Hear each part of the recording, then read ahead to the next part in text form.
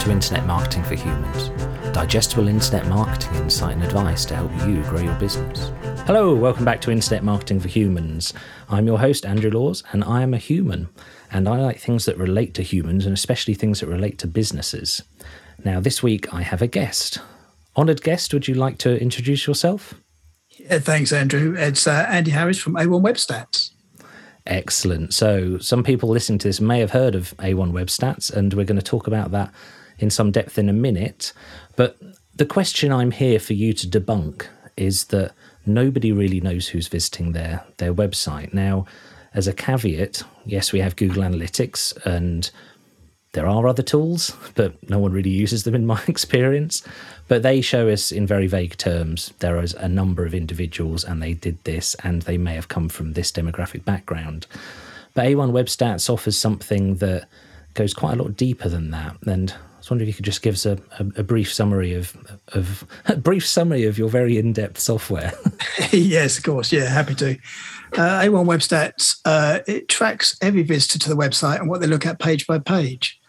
So that will include those people who are unidentifiable, for example, someone at home or on a mobile phone. And it will also include those that can be identified by their company name in cases that they can be identified. And that's typically about 10 to 20% of the time they can be identified as a company. Okay, so how does that data shown in A1 Web Stats? Is it an email report? Is it a dashboard? How somebody already this early on in the podcast is thinking, right, I need that.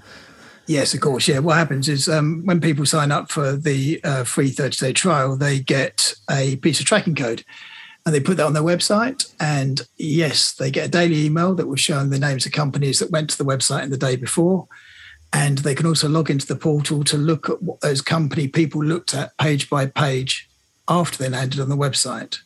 And the idea is that at a very basic level, they can follow up with companies of interest to them when they know they've been on their website and those companies may not have made contact with them. Okay, so if you know a company has been to your website, say, more than a certain number of times in a month or a week, I guess that naturally means that they're more likely to be interested in what you're going to be doing. Yeah, that is one way of looking at it. Some of our customers do it that way. I don't tend to approve of that. I tend to take the view that if a company has been to a website, whether they've looked at one page or many or been back previous times, I think a company could go to a website and absolutely hate what they find and go straight back to Google or wherever else they came and go off to those other websites. So I always think there's value in knowing that a company's been to a website and hasn't made contact, because it helps people to think about what else they could be doing to make their website convert at a better rate. Okay, so it's more than just identifying company names. It's based on what you've just said, would be fair to say that the quality of the visitor can also be kind of judged? Yes. So say for example, someone had a company go to their website and they went quickly to the contact form and they made contact with them saying they were interested, and they didn't look at much on the website before that. The person receiving the inquiry might not spend much time responding to them purely because they didn't spend much time on the website, and they're probably just going to lots of websites, copy pasting an inquiry into all of them, but they haven't actually spent much time on there in the first place. So you can get a good feel for the types of people coming to the website. And sometimes you'll get visitors from countries that you don't deal with. That all comes up in the system.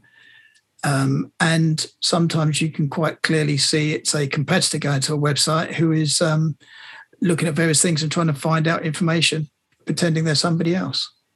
Right. So I really like it. It's really helpful when you kind of talk about scenarios like that. So I was trying to relate that back to what used to happen in the early days of the web, when we'd get an inquiry and somebody would have you'd see all your competitors' names in the to box, and you'd automatically kind of go, well, they're probably not that interested in us. They're just kind of touting for the lowest price or whatever. So I guess A1 Web Stats can sort of act as a more modern filter for that. So if an inquiry comes through and you can see they've been to your website a load of times.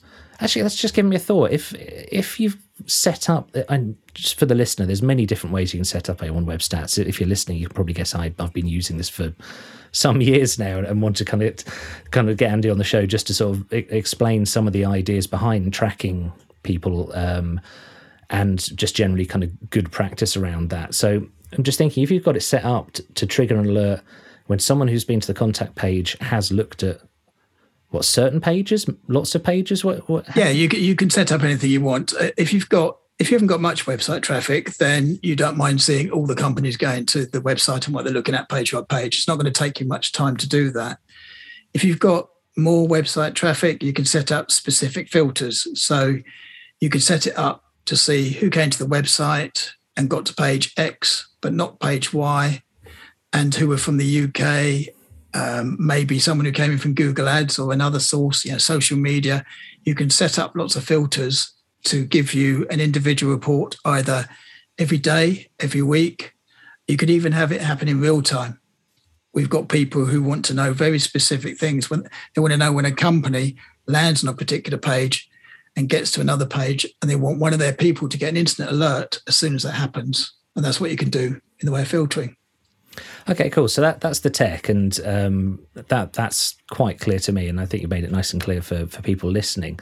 What interests me is talking scenarios. What can people do with that information once they've got it? We've talked about how you can judge the information and gather it, but nothing in digital marketing works well in isolation. So either as a system for what you do with that information, or an offline or like a real world activity you do that. What sort of things do people do? Every business is very different. You do get some companies who just look at the information and think, that's interesting that they've been to our website, and they don't do anything with it at all. You get others who go the opposite end, and they will just pick up the phone and try and reach out to someone in that business in a department that they think might be interested in what they've got to offer. There are other methods. People quite often, they will click on a link in the system to go off to LinkedIn, and they will look up people from that company, and then they may try to reach out to them via LinkedIn in various ways. They might try and find their email addresses. One of the most effective methods we found is when they actually write to them. So they identify that a company's been to their website. They go to LinkedIn and try and find someone from that business who might be interested in what they've got to offer. And they put a letter in the good old post, in the snail mail. And sometimes in that letter, they include a screenshot showing that company's been to their website. And they're basically saying, we know that someone there has been to our website. It may not have been you, but I looked you up. I thought you might be the best person to contact. And then they add something else in, like, we're thinking about changing our website, and no one from them made contact with us. And we'd really like to get your views on our website so that we can improve it. So it's less of a sales pitch and more of a consultation that they have with these people. And typically letters like that, what they would then do is follow it up with other things like LinkedIn or phone calls. And sometimes they do it the other way around. They might do a LinkedIn or phone call first of all and follow that up with a letter. It's just a combination. That's really interesting, because a big part of digital marketing is, if you have a list of target companies that you want to speak to, is finding a way to become present in their world in a helpful way. So yeah, I appreciate that some companies do see the reports of the companies that have been and set off like a bloodhound. And I mean, I hope they don't just ring up and say, hey, I know you've been to the website, because I still think there's an element of freaking people out a bit there. Sometimes that does happen. Yeah. And you do get mixed responses. You will sometimes get people who will say, you can't contact me because of GDPR. That's incorrect. We're only identifying the name of a company. We're not identifying an individual, so people can do that. But people on the receiving end tend to hear something about GDPR, think it's the wrong thing, and they may take offence. And in such circumstances, people would just say, look, sorry for bothering you, and just leave it like that. It's generally better just to say somebody from your business came to the website. Might not have been you, but I took a guess. You look like the sort of person who might have been interested, and go from there.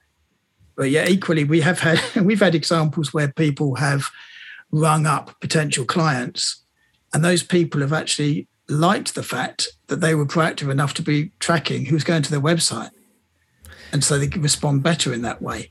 But people are very different to each other. You always get a different reaction. In my experience, it's different in every industry, every niche. Some people very much like hey, you've made an effort, and that makes me you interesting to me. But there are obviously companies who absolutely hate that kind of thing. So I think the idea of finding a way to become present in people's world in a positive way is one of the really interesting avenues for this. I think also one of the things we like about the tracking companies part of what we do is the fact that it tells the customer that company hasn't made contact with you. So although they can follow up with them or try to follow up with them, it can be a painful process. And it would probably be better for them to look at their website in more detail and think about the reasons why that company hasn't made contact with them. That's really interesting to me. So this kind of technology on A1 Web Stats, you could use it as what we call in the industry CRO, so conversion rate optimization. So one of the biggest problems a lot of people have is using Google Ads or some other paid thing, or SEO, to be fair. They get an awful lot of people to their website and are still wondering why they're not getting inquiries and why people aren't acting in the way they expect them. And many years ago, somebody explained this to me using the phrase, waiting for your cat to bark. Just building a website and sort of patting each other on the back and saying, there you go, we're done now. It's really not enough. It needs to constantly evolve. So now that's it. Can you talk a little bit more about that? Yeah, it's actually quite funny talking about CRO, conversion rate optimization. Going back to when I first started in business, I did a lot of that for companies before Google Analytics and Google Ads and all that stuff came out. But I didn't realize that's what it was at the time. And I think that evolved into the A1 Web Stats product because I wanted something that was going to allow people to look at that level of data in a way that Google Analytics just can't do on its own. But when it comes to things like Google Ads, SEO, etc., everything has a place in the market. But you probably hear it as well. There's a lot of people say, I want my website to be top of Google. First page listings are Google from an SEO point of view. And sometimes there's a case for looking at data and actually looking at the traffic you're already getting landing on that page and thinking, what's happening to those people? Why are they not making contact? Because a lot of companies will get a lot more value out of SEO, pay-per-click, etc., if they focus on the strength of their website, make that as good as they can do, and then they get a lot more value out of spending money on SEO and pay-per-click, etc. Absolutely. I had a guest on this right in the early days of the podcast, who's Google Ads guy, and he's been doing it since it started. And he works roughly on the basis that he doesn't want to be engaged by anyone who doesn't have their house in order, is how he puts it. So he'll go and look at their website first and say, look, before you spend money driving people to it by any means, there are some things significantly wrong with it. I mean, I've seen really, really obvious things like not having a clear contact page. I mean, that's like super simple, really obvious one these days, but it can be a lot more, finessed than that. It can be a lot more subtle than that. What's a clear indication for you, something that a system like A1 Web Stats could show that you're going wrong with something on your site? Yeah, it's usually all related to case studies and testimonials. So we try to let the data do the talking. Although, I could look at a website and instantly see what's wrong with it. It's better to have the data to prove that point to the customer. So they might have some products or services that they offer, but they don't back those up with case studies and testimonials related to the specific product or service that they're offering. What the potential customer's looking for when they land on their page is not what they can do, it's what they have done. So they're looking out for 3, 6, however many it is, little boxes that say, click on me to look at a case study about us providing this product or service to our customers. And then after you've looked at those, have a look at the rest of our page, which explains what we could do for you. Most websites get that the wrong way around. They put the case studies right down the bottom of the page. They're usually generic and not about the product being viewed. And so they lose customers or potential customers that way because they're not thinking about how people are thinking when they go to websites. And all the A1 Web Stats system does is basically show them the data of people going to product pages. And we say, well, you had 100 people to that page in this month. How many inquiries did you get out of that? And they usually give you a very small number. And that's when you start to sort of broach that subject about the fact that their website strength is not what it should be. And if they focus on that, they will get the results they want. It's one of those wonderfully obvious things when somebody like you says it. You know, even I, who I do have experience of conversion rate optimization and making websites work, and my experience is from a writing perspective. You know, if your website says, well, it's the features versus benefits thing. If it says we can do these things, especially if you're selling a technical product, that's almost of no interest to the visitor because, well, they wouldn't be on the website in the first place if they didn't have a rough idea of what you do. It's what the benefit of it is. So yeah, showing testimonials at the top. You're saying that and you're absolutely right. I can think of almost all websites I see have testimonials either in a little sidebar or squished away somewhere down the bottom. Yeah, or hidden underneath an About Us type menu. And we can see, people would say to us, we have got case studies on our website. And I'll say, where are they? And they show us within the navigation. And then we bring up their data and we look at how many visitors they've had over a period of time. And we show them how many people have got to the case studies page. And they go, well, that's not very many. And so we say, well, that's because they're in the wrong place. And also, as I'm sure you'll probably agree, Andrew, from an SEO point of view, if you've got case studies underneath the products themselves, so if you sell widgets and then underneath widgets, you've got web widgets, and then underneath web widgets, you've got case study 1, 2, 3, 4, then surely the Google is going to look on that more favorably than if it's just got a generic page of case studies of which web widgets happen to be part of it. Absolutely. All Google wants is to refer people to authoritative websites. You know, Google is the most risk-averse organization in the world. Because when the web, you know this as well, so I'm just saying for the listeners that when the web first started, when you searched for something, you'd have to go through so many pages of results before finding anything relevant or reliable. So yeah, testimonials are absolutely one of the things that Google looks for to decide how trustworthy a website is. And increasingly we're, especially on WordPress, using using plugins that take data directly from Google My Business, you know, where you collect those reviews and put them on a page with something called schema or rich snippet code, which you don't see this, it's all just plugins, in a way that Google understands. And it's one of those things that I was asked just this morning, actually. Somebody said, well, if we put Google reviews on our site, will we rank better? I say it's one of the things that may well help. You know, it's a lot of SEO is marginal gains. And just to back up what you're saying about conversion rate optimization, judging how long people are on a page is also a way that Google figures out how much quality, you know, how authoritative and of what quality that page is. So giving them something they actually want to read is a sign that your website's good. This is really good. This is not gone the direction that I necessarily thought it would, but there is a funny thing with SEO because obviously SEO has got a cost to it because there's a lot of work involved in it. Quite often over the years, I've had people say that they want a certain page ranking higher back in my consultancy days. And I would have to encourage them to create the best page they've got on that subject, but not to think about organic SEO at that point, but to just think about something like Google Ads. Because as long as the Google ad is set up correctly and the landing page is fantastic, they will get the conversions they want to. So what you do is you get them to go down this process of doing that, testing a little bit with Google Ads, seeing what they get out of it, which you can see in all the data within our system, of course. And when they got to that point where they've got a good conversion rate, they can then replicate that template of that page out to other parts of their website and focus on the organic SEO at that point, because then they're going to get a lot more return on investment. And in reality, they probably made the money from that page via their Google Ads to then fund the SEO and everything else at that point. Absolutely. I mean, obviously, SEO is my thing, but nothing in digital marketing works in isolation. There is no one thing. And testing with SEO can take a very long time. I mean, it does. I'm not even going to beat around the bush. Testing with SEO can take years.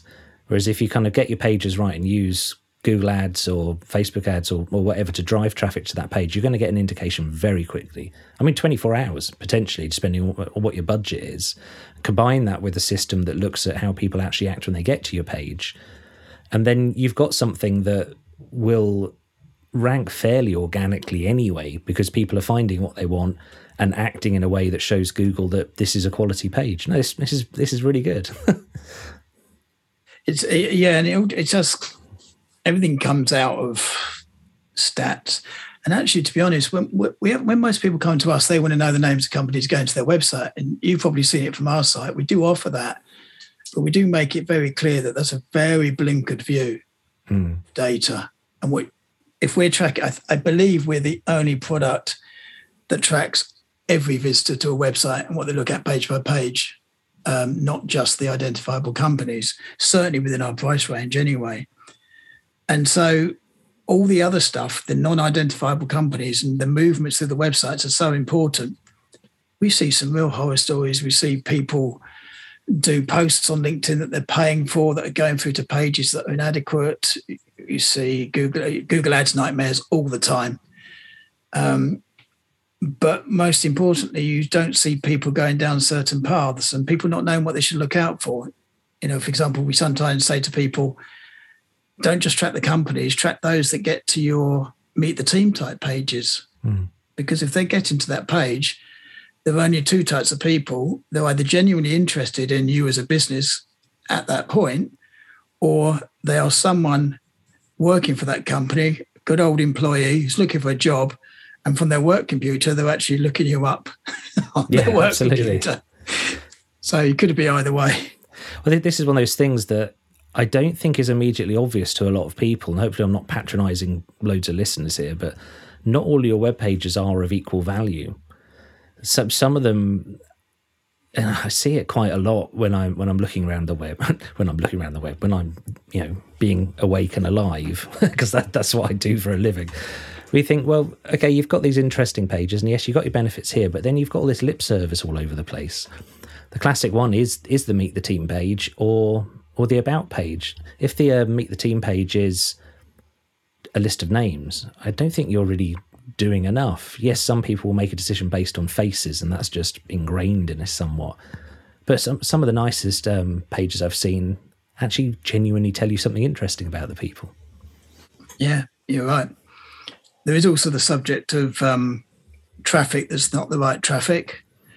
We've done this ourselves. For example, we're very visible when people are searching phrases related to Wix and JavaScript, because we put a post up on that a while ago thinking it would be helpful to some people, but it's actually bringing in traffic that wouldn't very rarely convert to anything for us. You see other companies doing the same thing. They go down this strange path of having all these strange blogs created for them by these external people, and it's totally irrelevant, and they're never going to be buying customers. And all it does is generate a little bit of traffic, which does have a little bit of benefit, I suppose, but not to the level it should do. No, it has that leap of faith thing, which I generally recommend people try and avoid in any marketing materials.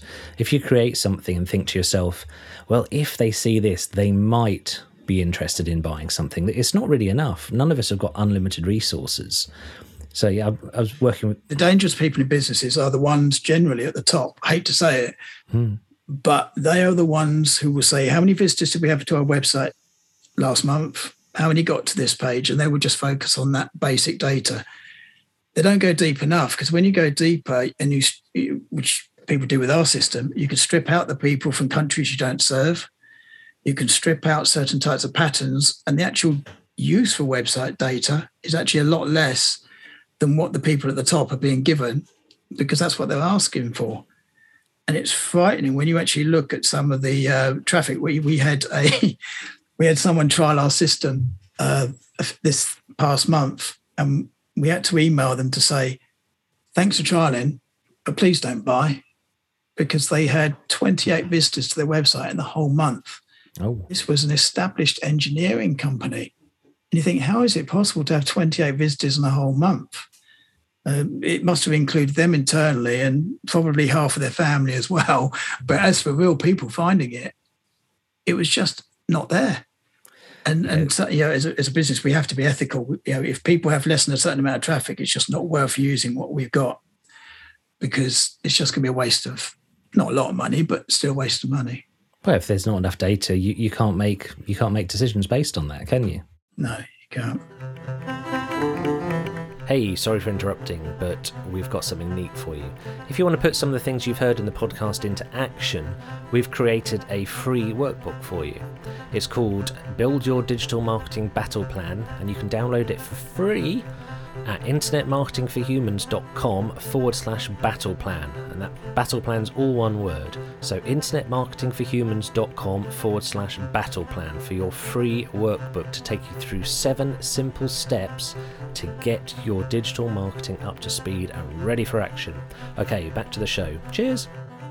So that's kind of CRO. So we've talked there about conversion rate optimization and how you can use systems like A1 Web Stats to improve your website, get your house in order, as it were. So this is a fairly leading question because I think I've done this, but it's possible to use A1 Web Stats as well to find out information in specific campaigns. Shall I give a scenario? Because that sounds a bit vague, what I'm saying there. Okay, so a client of mine was going to an exhibition. And when we look at the list of potential delegates at this exhibition, it's tens of thousands. It's so many people. So we had a meeting and said, look, we're not going to send an invitation to come and visit us on the stand to tens of thousands of people in the UK. So what we did is we ran a Google ad linking, advertising our presence at the exhibition, linked through to a blog post explaining what we were going to be doing. And we included a form on there so that people could get in touch and book a meeting if they wanted to. We ran it, and at first we were a little disappointed because not that many people wanted to book a meeting. Then we realised, because of A1 Web Stats, what we had was a nice list of company names who had been to that blog post and who had read it for a reasonable amount of time. So that means instead of kind of cold calling tens of thousands of people, it meant it was well worth contacting. We should have written a letter, actually. And you said that. I really like that. That's a really neat thing. It gave us a very nice list of people who we could contact and perhaps pick up the phone to and say, oh, we're going to be at this exhibition. We're just speaking to a few people. Wonder if you'd like to pop along for a beer, because it was one of those kind of exhibitions, one of the kind of old school fridge full of beer types. Oh, those are the days. And that was very pleasing. It was very efficient. There's a very good use of combining stats with Google Ads for an exhibition. We've seen people take it further because not all, some companies don't exhibit everything, but what they know is there's various events on UK and overseas as well. And what they do is they create Google Ads on those exhibition names that their potential customers could be going to, but they're not necessarily going to themselves. Mm-hmm. And the ad says how to get the best out of whatever the exhibition name is. They take them through to a generic page, which actually is mostly vanilla content, but it just mentions a little bit about that exhibition at the top of it and gives them a nice free guide to how to get the best out of that exhibition. And they just replicate that for each exhibition that they're interested in. Now, you might wonder what the point is doing that is if they're not actually going to be at the exhibition itself. But what they do is they will sometimes identify the names of companies, go into those, they will recognize the ones that were of interest to them, and they will reach out to them months before those people have even got to that exhibition to try and sell them something. Yeah, absolutely. This is possibly a controversial statement for exhibitions, because I've been involved in them for well over 20 years, but they are not what they once were. I don't think I can sugarcoat it any nicer than that. And what really interests me is that maybe 20 years ago, when I was first going to exhibitions, and I used to be involved in the insurance industry, so there was a lot of money at stake. The idea that people would only be interested in your offering because you're at an exhibition, I think has always been a fallacy. Because if people are in the market for what you're selling, and they are the type of person who would go to an exhibition, then their intent, their frame of mind is probably a lot closer to buying something from you than somebody who's not interested in going to an exhibition. The fact you're not actually there, I think, is not quite neither here nor there, but it's not make or break, really. No, that's right. It works in different ways. Absolutely. So what other novel uses have you got that you could share with us of using a system like A1 Web Stats? Or, do you know what? Geolocation is an interesting one. Oh, go on. geolocation works by, if you switch it on within the system, a little box pops up on people's websites that says, do you want to share your location? Now, you've probably seen those before. Some people see them as annoying, but it's worth persevering with, because a lot of companies can't be identified by their location. And I'll give an example of a client of ours. They sell tents, posh tents, to campsites, wedding venues, farmers, glamping type stuff. And those types of people aren't identifiable by their IP address when they go to a website. It doesn't come up and say Farmer Giles going to your website. But when geolocation is switched on, what it does is it will trap, if they allow it, where they're physically located at that moment in time. So if it will typically be a postcode and an address. Now, it's not necessarily that precise address that Google give us, because we get this extra data from Google, but it's going to be that postcode. And that has been fascinating, because that is uncovering so many people to websites that weren't picked up. It could be an engineering firm in an industrial estate that would normally be seen only as being BT or Sky or whatever they use to connect to the internet. But you pick up a postcode, and this is where it comes to websites again. Let's say you picked up on a postcode and it showed you 10 different companies in that area. You wouldn't know which one of it was that came to your website. But if your website broke down into sectors that you deal with, and the visitor went to that particular sector's page, then you can then filter down those 10 potential companies into one or two that are the ones you should be contacting instead of contacting everyone. So it all comes back to website strategy. And again, that's another important thing. Most websites do not have a section that is basically called sectors, allowing people to drill down to what they've done within each business sector. But it's great for tracking as well. Yeah, absolutely. I mean, along similar lines, we've used the system for, well, a lot of marketing is trying to disregard people. It's saying, look, clearly not everyone in the world wants what I'm selling. So who does? Who are the people worth me speaking to? And I've got a client who sells spare parts for machines. They don't make the machines, they're third-party spare parts. And potentially there could be 100,000 companies in the UK, or in Europe, I should say, who might be worth contacting, or just sending a catalogue in the post, or writing a letter, as you say. Now, that would be insanely expensive. That would be proper 1950 style marketing, which some people still do. Some people do still send out hundreds of thousands of catalogues on the off chance that a small percentage of people might buy something. But if you can use something like A1 Web Stats to narrow that down and say, look, if people have spent more than a few seconds on this page, and especially if they've come back to this page, then they're not doing that just because they're bored on their lunch break. There's a high chance that they are interested in this type of spare parts. So it goes a bit further than that as well. Oh, go on. Because currently most people have got mobile phone unlimited data plans on them, and we've seen examples of where people have been outside a building, perhaps, or even inside the normal place they work, and they've gone to websites. And when you look up that geolocation, the postcode and address, you can work out what that company was, but they weren't connected to the company network. And without the geolocation switched on, we would have had no idea who those people were going to the website. So because people rely on mobile so much, it's become more important for that as well. I just thought of another feature, actually. I don't know if you've used it on this. Tracking any campaigns. So whether it's paid advertising, something from LinkedIn, whatever it is, newsletters. If you apply, I'm going to get technical for a second, UTM tracking, so the URL parameters with Google. Which is just the little, if you look in the web bar, quite a lot of the time when you're on a website, there'll be a question mark and it'll say UTM and then a load of stuff. So it's that kind of thing. So it's invisible to the user, more or less. Yeah, that's right. If you track things in that way, the A1 system can identify them. Now, there's some people that use email systems that won't tell them what happened after people have clicked through to the website. And when you tag things in a particular way, you can basically run a report from A1 Web Stats that says, these are the people that landed on a page and who got to page X and not page Y, or they looked at a certain number of pages.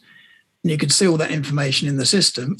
And then you obviously know which people are more engaged after they click through, rather than just knowing that someone clicked through from, say, an email campaign. And obviously you would follow up on those that are more engaged. This is really key because several projects over the years, we've used UTM tracking. I'll tell you what, a good example is one of my clients is in an industry. So I was trying never to say niche because Americans go, what's a niche? It's a niche. So they're an industry where there is a lot of paid directories. And the first question people should ask when they're paying to be in an industry directory is, how much business do we get from it? And almost no one knows. So any of my clients, I don't allow them, sound like I'm a matriarch, but I don't allow them to have a link in a directory site unless we've added UTM codes. Now, adding UTM codes is as simple as doing a Google search for UTM Builder. That'll probably do it. And what will come up, I think Google's got one, loads of websites where you put your web address in the top box, you put where the traffic's going to be coming from in another box, and there's a couple of other boxes. And then, A1 Web Stats completely aces this because Google doesn't always show us that information. The amount, without getting too kind of a tinfoil hat wearing about Google, which SEO people are prone to do, Google's been deliberately showing us less data in analytics for years and years and years. And it's because it's their intellectual property, I guess. They don't want to give everything away. And what I've seen recently with GA4, which is the new version of Google Analytics, that appears to be getting worse. So as an example, from an SEO perspective, in Google Analytics, many years ago, we always used to go down to the acquisition section, go to the organic section, and then we'd click, and Google would show us what keywords people were using to find us, to find clients' pages. That's not there anymore. Well, the acquisition is, but when you click through to find the keyword, it just says not provided. It's just nothing there. About 10 years, isn't it? It probably is about 10 years, actually, yeah. It's crazy. I mean, that used to be useful information. They gave this excuse that it was people were trying to game the system and everything, which of course they were, but it was valuable, and they are holding things back which would be useful to people. Go back to your point about the directories. I'm not going to name them unless you want me to, but there are certain business directories that make out that they generate a lot of traffic to people's websites. And it's only when you've got that tracking, and we've seen them. We've done things for customers where we said, look, they said you had all this traffic. We can show you what traffic you had from them. And actually of that traffic, we could see it's their people internally looking at your website half the time. Wow. Why are you paying these hundreds or thousands of pounds a year to be listed? And then that gets you into other territories like typing things that they do and proving to them that those directories do not appear in the Google search results. There's two really good responses clients of mine have had. One of them ranks really well for everything, and it is because of me. Partly, SEO is a team effort, and no digital marketing is an island. But when a directory rings them, they say, look, I've just done a Google search. We rank number 1. You're on page 10. How about you pay us and we'll advertise you, which I like.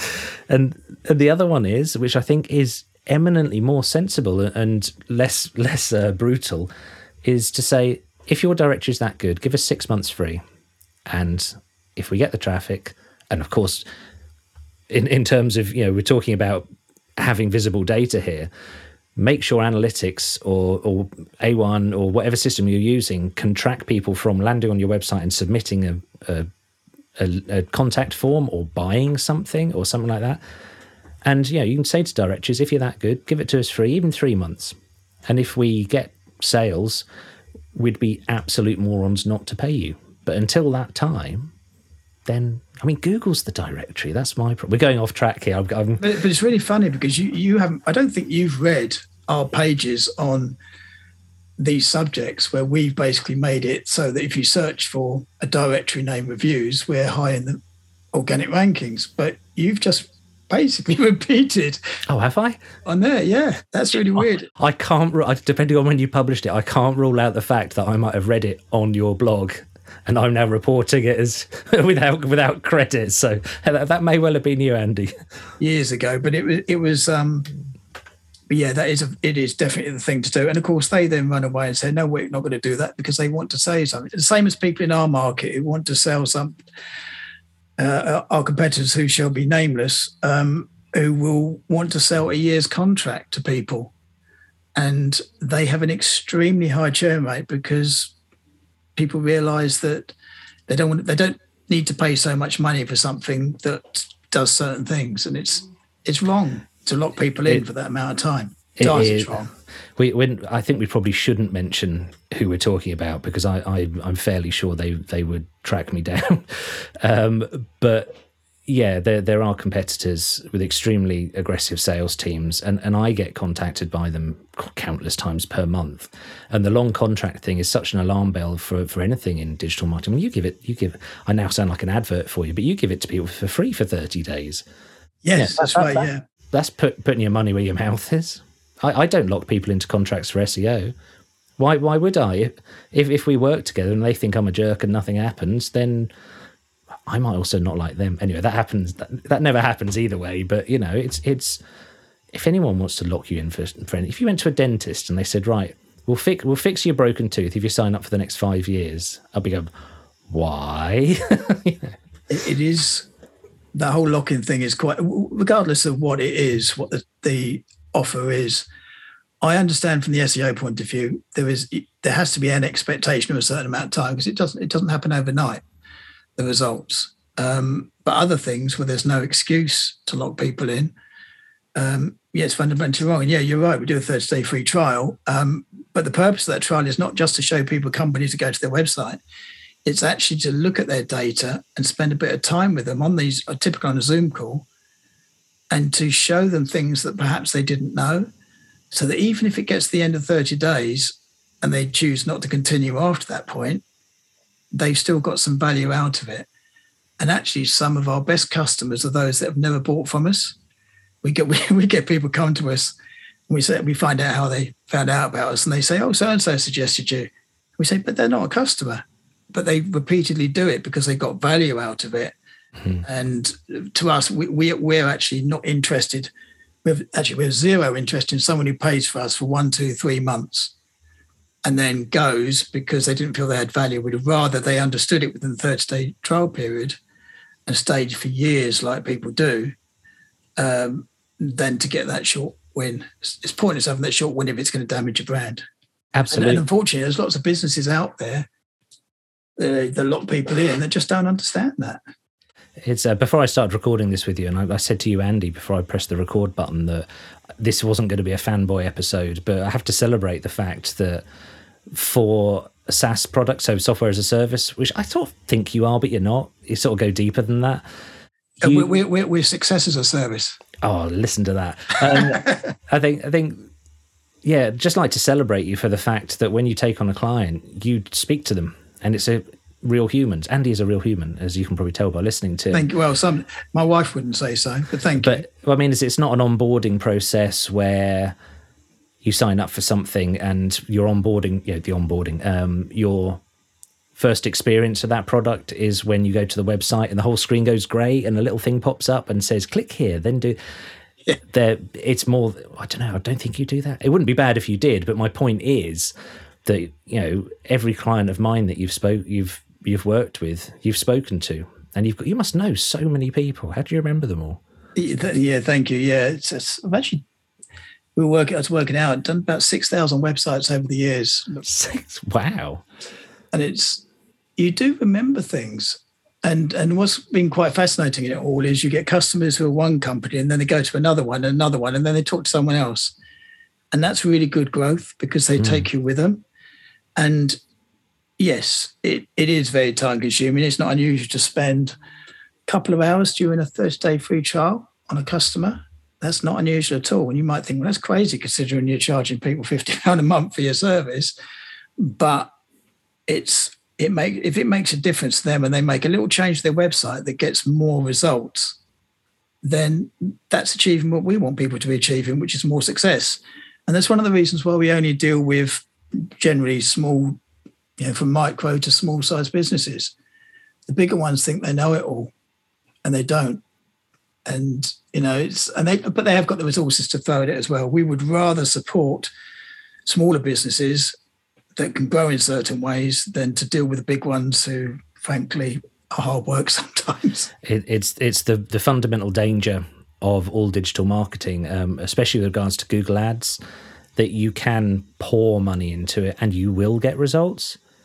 The question I always want to ask people is, well, why are you paying so much for those results? I had somebody, I didn't work with them in the end, but they came to me and they said, right, we want to do Google Ads. And for one thing, I don't really do Google Ads. I have other companies I'm friends with who I refer to that. And his opening gambit was, we want to spend $7,000 a month on Google Ads. I said, right, how much are you spending at the moment? We've never done it before. I was like, I don't know if I can manage your expectations well enough that, you will get, it'll probably wash its face, it'll probably break even. But who wants to do that? No one's in business just to do a bare minimum and get by. If you're going to invest in Google Ads, use a system like A1 so that you know where your money is being spent and what you're getting for it.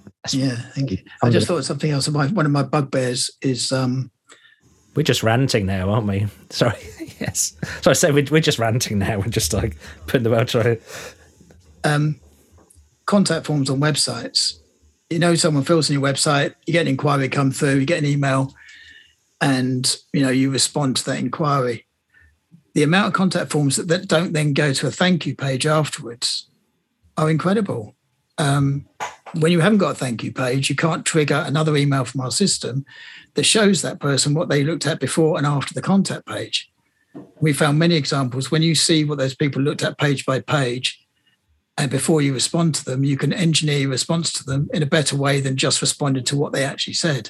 And a lot of these contact forms don't work in that particular way, which is madness. But I think it's also a lack of awareness of why you need to track every page viewed on a website. Well, this is why podcasts like this one exist, because these things and I know these things, and to us they're probably very, very obvious.